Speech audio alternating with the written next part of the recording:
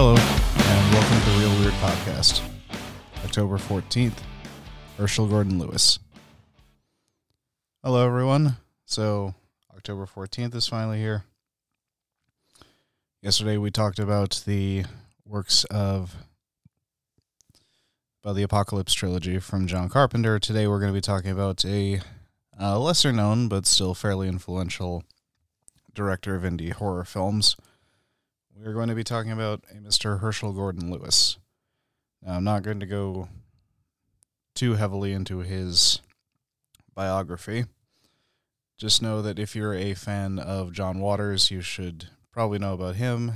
The movies are very different in content, usually, but they have, at least from what I've seen, a fairly similar tone. It's very derisive and irreverent black comedy a lot of the times. And both of them just loved pushing the bounds of good taste for a lot of their earlier stuff. Lewis, however, has a different claim to, I guess in a way, cinematic infamy, is that he is one of two directors, the other being Lucio Fulci, who we'll be talking about near the end of the month, who have the title of the Godfather of Gore. Now, personally, I'd rather give that to Lewis. I love Fulci, but Lewis was doing this a long time before Fulci was. Or at least to the same degree that Fulci was. So, it was a, rather, as one critic on a Video Nasties documentary said, Herschell Gordon Lewis is a very clever and intelligent man, although his movies are not the best way to get an idea of that. He worked in advertising for a little bit, and he also had a job as an English professor at Mississippi State College. And one day decided he just wanted to get into filmmaking. He was inspired by seeing, the movie Psycho had just come out when he started doing this. And he wanted to that kind of inspired him to hack it in the movie business. I'm sorry, I just got music on the mind right now. And for first couple years of his career in this, he made what were called at the time nudie cuties, which were basically just softcore porn films. But he also did a sort of drama crime movie called Scum of the Earth. And eventually, he had a conversation with his producer David Friedman. And, he wanted to do something new to try and make a name for himself. And, what can we do that hasn't been done before, he said. And, well, Gore was one of them. See, the thing is, movies up to this point, at least, above ground stuff that actually got released, usually when people were killed, they were just sort of hit over the head, or if they had been shot, they'd just clutch their chest and maybe there'd be a little trickle of blood or something like that. But usually they would just fall on the floor, close their eyes, and that would be the end of it. Not so with these movies. I'm not gonna make it sound like a lot of his movies are great, because they're really kind of trashy a lot of the times, and the budgets, they really do show. But he's also made some sort of comedic crime movies as well. But we're going to be talking about 5 of his more famous gore horror films, because that is primarily what he's known for. The first one we're going to be talking about is going to be Blood Feast, which was actually banned in the UK for a while. And some of these, I think, in some of the Commonwealth countries around the world are actually still banned to this day. Or at least they never got official releases. But, the gore effects in his movies were not great. You can tell pretty easily that they're just hacked off mannequin limbs that just have offal and just stuff from butcher shop reject. The reject bin in a butcher shop is just stuffed into them. But I love how one other reviewer summed it up is just the fact that the gore effects in his movies, they have this weird effect where, and personally, I don't know if it's just the shittiness of the effects or the fact that these movies are all from like 1963 to 1972, so they're all in like really vibrant Technicolor. So they already look a little stylized. But they're both completely unconvincing to the point where they're actually kind of gross. Like everything's just kind of like, it's so, I wouldn't say they're so bad they're good, but they're kind of disgusting to look at just because they're kind of shitty effects to look at. And,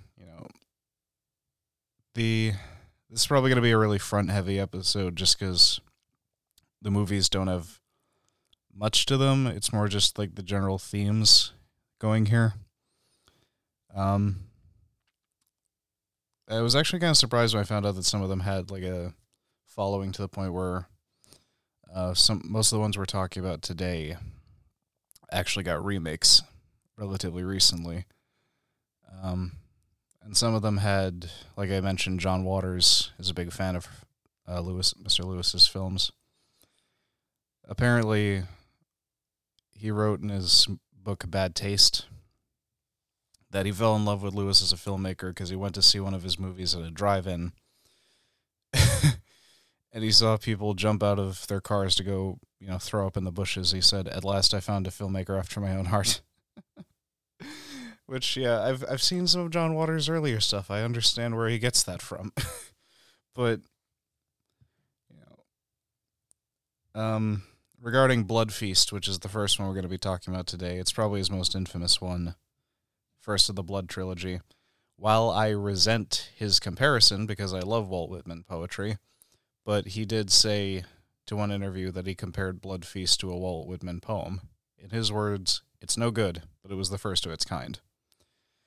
And, yeah, like, as I said, I love Walt Whitman, but that's otherwise a good comparison. Blood Feast is a shitty movie, but it's still fun to watch just because it is so bad. But, there's not much you can really say to its merits as a great movie, other than the fact that, from the little seed, we've had a massive tree full of far more, like, gory and extreme cinema.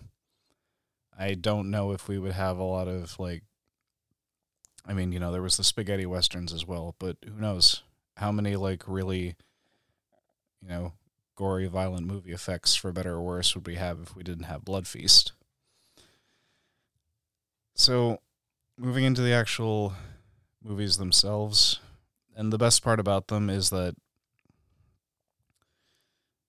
you get the feeling that Lewis is kind of laughing up his sleeve behind the camera, because the more extreme these movies get, especially when we get to the last one we're going to be talking about today, they get more and more, like, comedic as they also get more and more grisly. And, like I said, there's none of the just clutch your chest and fall over kind of cinema death in these movies. Like Blood Feast, we see, like, one girl gets her head staved in with a club. One basically just, Fuad Ramses, who's the killer in it, he basically just, like, rips her tongue out. She just kind of gags on her blood. And, and you get to some of the ones in the Gore Girls, which is the last one on the list today, and it was actually his last for like 30 years, because that was meant to be his retirement. Like, you get these death scenes where, sometimes the whole death and then the mutilation afterwards goes on for like 3 minutes, which is kind of insane for, like, in terms of screen time. But Blood Feast, we follow the story of Fuad Ramses, as I mentioned, who's this kind of, like, cracked out looking guy running a catering service. And he's going around killing women, collecting their body parts to prepare some kind of blood ritual to the goddess Ishtar, who, contrary to the movie's claims, is not an Egyptian goddess. Not even a little bit. Yeah, and as a history major, that particular line is so inaccurate that it actually kind of hurts to listen to, but it has all the great hallmarks of a Herschell Gordon Lewis film. It's filmed in a handful of locations to keep the price down. The gore effects are impressive, even if they're not convincing at all. And you have acting that ranges from completely wooden to utterly, utterly fucking hysterical. Like, everyone here is either reading off a cue card or they are, like, at kabuki levels of exaggeration. I do also want to say this, though. It's often falsely cited, I should mention, as the first movie to show a person die with their eyes remaining open. There was a movie called The Public Enemy in the 30s that did that, and I'm pretty sure it happened at least once in Psycho. But yeah, it's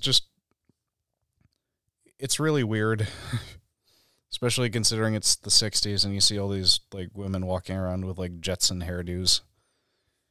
Like I said, this was one of the 72 movies banned in the UK during the video nasties little craze going on in the 80s.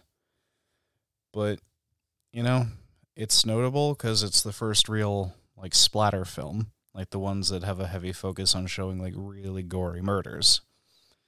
And it also kind of helped that Lewis did a fair amount of publicity stunts, kind of like William Castle before and after him.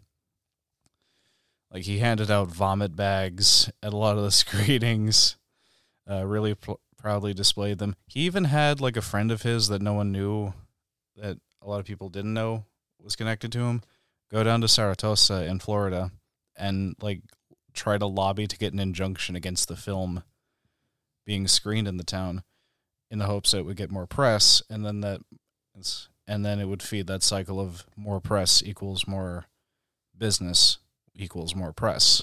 So, yeah, he did that, which is also kind of funny because there was another movie on the banned list that did the same thing. Like, they hired people to go and, like, protest at, like, the movie screenings, which ended up being so effective that actually attracted actual protesters. But, you know, aside from Wizard of Gore, I should mention on these list, all of these are, like, sub 90-minute mark, so they're worth a good watch.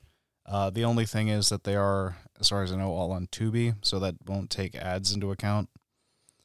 But if you have Tubi and you don't mind watching these movies, go give them all a watch. And if you watch them in the order that I'm talking about, you can definitely see like both the gore effects and the sort of, you know, jocular comedic quality kind of ramp up over time. And then you get to the Gore Girls and it just fucking crescendos because that was meant to be his retirement. So, yeah, and this begins the so-called Blood trilogy that a lot of his fans call it because it's his first 3, like, gore films. Next one up is Color Me Blood Red, which I will be honest, I still like it, but it's my least favorite of the 5 on here. So, kind of in the tradition of, you know, The House of Wax, or actually the movie Bucket of Blood that came out a few years prior. And even some short stories, as far as I know, going back to the 1890s. This continues the whole stock of the mad artist killing his models. In this case, it's an unstable painter named Adam Sorg. He's kind of in a creative rut. He's got this really snobby critic that's kind of looking down his nose at him. He's got a gallery owner who's getting on his case about, you know, not selling his paintings or not being able to sell his paintings. And one day, after accidentally nicking himself, he notices how, like, vibrant the blood that he accidentally spills is when it's used on the painting. And, he, say with me now, starts killing people and using their blood as the paintings, and what do you know, everyone loves the paintings now. As a matter of fact, someone offers to buy one of them for $15,000, which is a lot in 1964 money. But, you know, he does this repeatedly, and everyone loves the new works, but it doesn't help that he's becoming even more volatile and high-strung, so he's trying to, like, you know, it's no substitute for artistic inspiration. Let's just say that. uh, yeah, I don't know. I'm starting to wonder if stuff like this is why the myth of the snuff film has persisted so long. And if anyone out there hasn't heard that term or hasn't heard it explained, a snuff film is the idea that there is a commercially produced movie that actually shows real homicide or maybe a suicide as well. But the thing is, as far as everyone's been able to tell, there's been no commercially produced snuff film, despite all the urban legends about them. Now, obviously, that doesn't include things like martyrdom videos or execution videos, serial killers filming their acts. It doesn't include stuff like that. It just refers to stuff like this that's commercially produced, which obviously never happens, as far as anyone can tell. But I wonder if movies like this contribute to that idea. Because there's been, like I said, at least since the 1890s, there's been, short stories about newspaper reporters, killing people and staging the bodies to make it look like something new. There's been House of Wax, where it's a sculptor just encasing people in wax, something similar with Bucket of Blood. And now you have, the painter using blood for the painting. I wonder if it's just because we've had that idea of actual death in media so long in terms of fictional stories that I guess a lot of people just assumed, oh, well, stuff like this might actually have happened. And if it actually happened, well, logically the next step would be, movies. And there's been plenty of cases where people have, mistaken something for a snuff film. I remember there was one case where 9 Inch Nails was filming a music video, and the little balloon that they had the camera attached to floated off and landed some farm in the next state, which got the FBI on their ass because they thought they just released a video with someone actually killing themselves when it wasn't, in fact, the case. I know there was at least one case of Charlie Sheen calling the FBI because he thought that the guinea pig films, he watched one of them and thought it was a snuff film. It wasn't, although those movies are fucking despicable enough to begin with. But,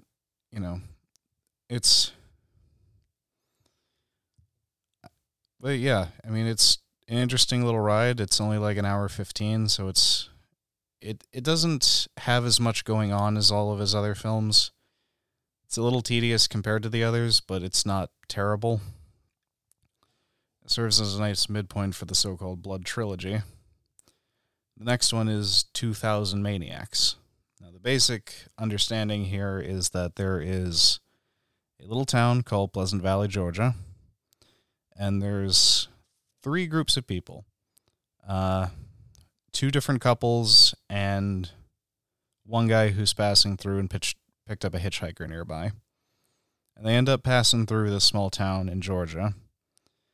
And it's on the Centennial. They're sort of welcomed as guests. And, they kind of firmly but politely insist that they stay for the event. The townspeople, they insist that they stay. But as it goes on, they just end up getting harassed and eventually, killed off one by one by the townsfolk. And we find out that the reason they're doing this is a sort of, cathartic revenge for the town's destruction during the Civil War. It is the Centennial, after all. But as it turns out, the Centennial of the town's destruction, not of its founding. Or I guess if it's refounding, I could have just been the rebuilding. But and it's definitely a case of what's called a Hicksploitation, where it's basically an exploitation film, but it's set against the backdrop of the American South. There's got, the wilderness to contend with, and you've got, usually, I will admit, very heavily caricatured Southerners. It's the redneck cliche. And everyone involved just plays it to the hilt, which is really impressive, especially given the fact that aside from the tourists and the mayor, most of the people in the town were actual locals of a little town in Florida called St. Cloud. And I remember reading something about it. It's kind of funny, the idea that there's just these, there's this one set piece where there's this, really gorgeous blonde lady who's being tied down. They're about to drop a boulder on her.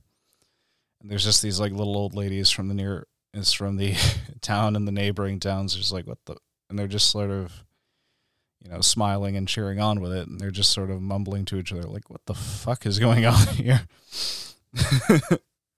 I always wonder about stuff like that, like people who are just in a local area and they get, offered like, $100 to just come down and be in the background, just be window dressing for the day, and they're just seeing the weird scenes in the movie play out, and they're like, they have no idea what's going on. It's always got to be a fun experience. But, as I said, Lewis was a big influence on John Waters, and in fact, Waters' movie Multiple Maniacs is actually a reference to the title here. There was an alt-rock band in the UK called 10,000 Maniacs that was a reference to this as well. There was both a remake and a sequel to that remake, and the remake sequel was called 2001 Maniacs, which I kind of thought was hilarious. Skipping forward a few years to, I believe, 1970, we have Wizard of Gore. And, yeah, this was where you could really tell the degree of the gore was really stepped up. And honestly, it did actually improve quality-wise, at least I think, with these last two movies. So, Wizard of Gore, we have a performing magician named Montag the Magnificent, and he's carrying out these bizarre, gruesome acts on stage. Like, he does the whole... sawing a person in half thing. But the thing that he uses as a gimmick is that, he wheels out this like flat table and has, a lady from the audience come up and lay down on it. And he goes out back for a second. He comes back. He's got a fucking chainsaw. And he just looks at the audience after starting up. He's like, well, what? What? You thought I was going to use an old handsaw? A big box? No. There's no tricks here. He just starts it up, and the thing is, what happens with all of these tricks that he does is that we as the audience see just these horrid wounds get inflicted. Like, he cuts a lady in half with a chainsaw. Later on, he drives like a metal spike through one of their heads. It's like, I don't just mean like a needle. It's like a fucking like railroad spike. If you ever live near a railroad or anything like that, you know what I mean, but... And they're fine. They seem to be fine. We see injuries, but they walk it off like it's nothing. And there's not even a sign that they've even been injured, which is the whole cool part of the act. But it cuts to later, and you just see them. Like, there's one lady just walks into a restaurant, sits down at the bar, and the next shot we see is just a reaction shot of some other lady screaming. And she just, like, flops onto the floor and, like, her guts spill out. So that's the whole, like, impetus of the story. You've got this news anchor, you've got her fiance, and you've got that fiance's friend from the newspaper, all trying to figure out what the hell's going on here. Because, it's weird for a magician to do these weird tricks on stage and then have people just fall over and die in ways similar to what was going on stage when they seemed to not be in any harm. Montag is like the guy playing him, kudos to him, because he has that Fuad Ramsey's quality. He's completely fucking bizarre and weird, and he's so like obviously a psychopath that it almost becomes funny that no one else seems to notice it in universe until like a little more than midway through the movie.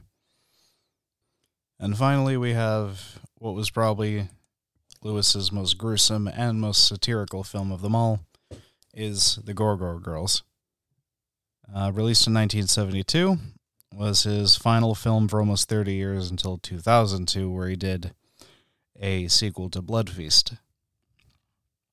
And what we have here is there's this team up between a novice reporter, a local paper, and she enlists the help of this guy, Abraham Gentry. He is this just obnoxious and smug private eye, and the whole point is to investigate the murders of a number of go-go dancers. It's meant as a sort of reflective self-parody of Lewis's previous films. It's, as I've said, it's the most satirical, it's the silliest, but it's also the bloodiest and goriest. And some of the effects are just fucking weird. Especially some of the kill scenes, because there's this one where this lady is just her throat gets cut just enough that she's kind of stunned, and then the killer just starts hitting her on the ass with a tenderizer mallet until, and I'm sorry for this image, but this was my brother. This was my little brother watching this movie, so you can blame him for this mental image, and I quote, "Her ass cheeks turned into red velvet cake." If I have to be cursed with that mental image, so do you. I'm sorry. But it is worth noting, though, that this did have the most contemporary good press of any Herschell Gordon Lewis movie. Although, especially considering that it ends with a fourth wall break, but AllMovie wrote this in a review. Herschell Gordon Lewis's final feature is so crudely lensed and unrelentingly violent that it's tempting to believe the whole thing was made solely as a prank. And frankly, while that would normally sound like an insult with every other director, knowing what I know about Herschell Gordon Lewis, God rest his soul, I think he actually would be the kind of motherfucker to actually do something like that. He would be the kind of person to make a full-length movie just to troll people. But again, but that's just the kind of guy he was, and that's kind of the charm about watching his movies, is that, anyone that knows anything about him, you'd know that if he actually managed to, get you to, throw up, like those people that inspired John Waters, or if you're like the people in the UK that tried to ban this shit, he would just sort of burst out laughing, or he would just clasp his hands together and go, yes.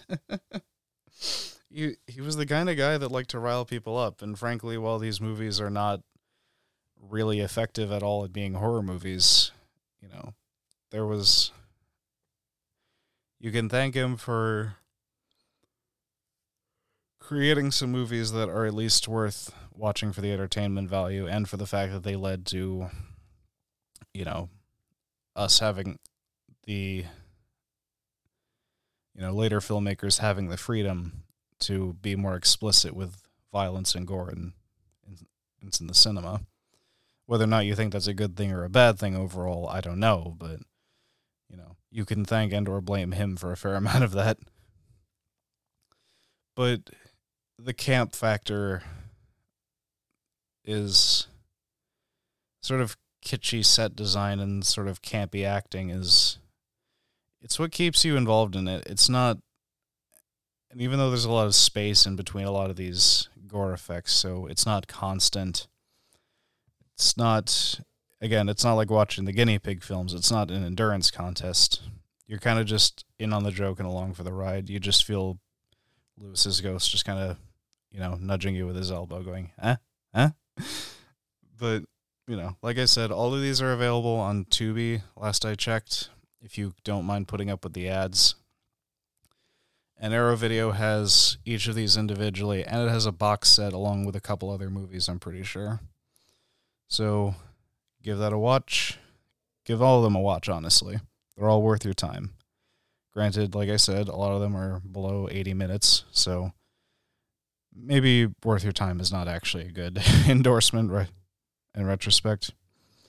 But tomorrow we're going to be talking about one of my personal favorite subgenres when it's done right, folk horror, We're going to be talking about Midsommar, The Witch, along with a few other notable inclusions in the subgenre.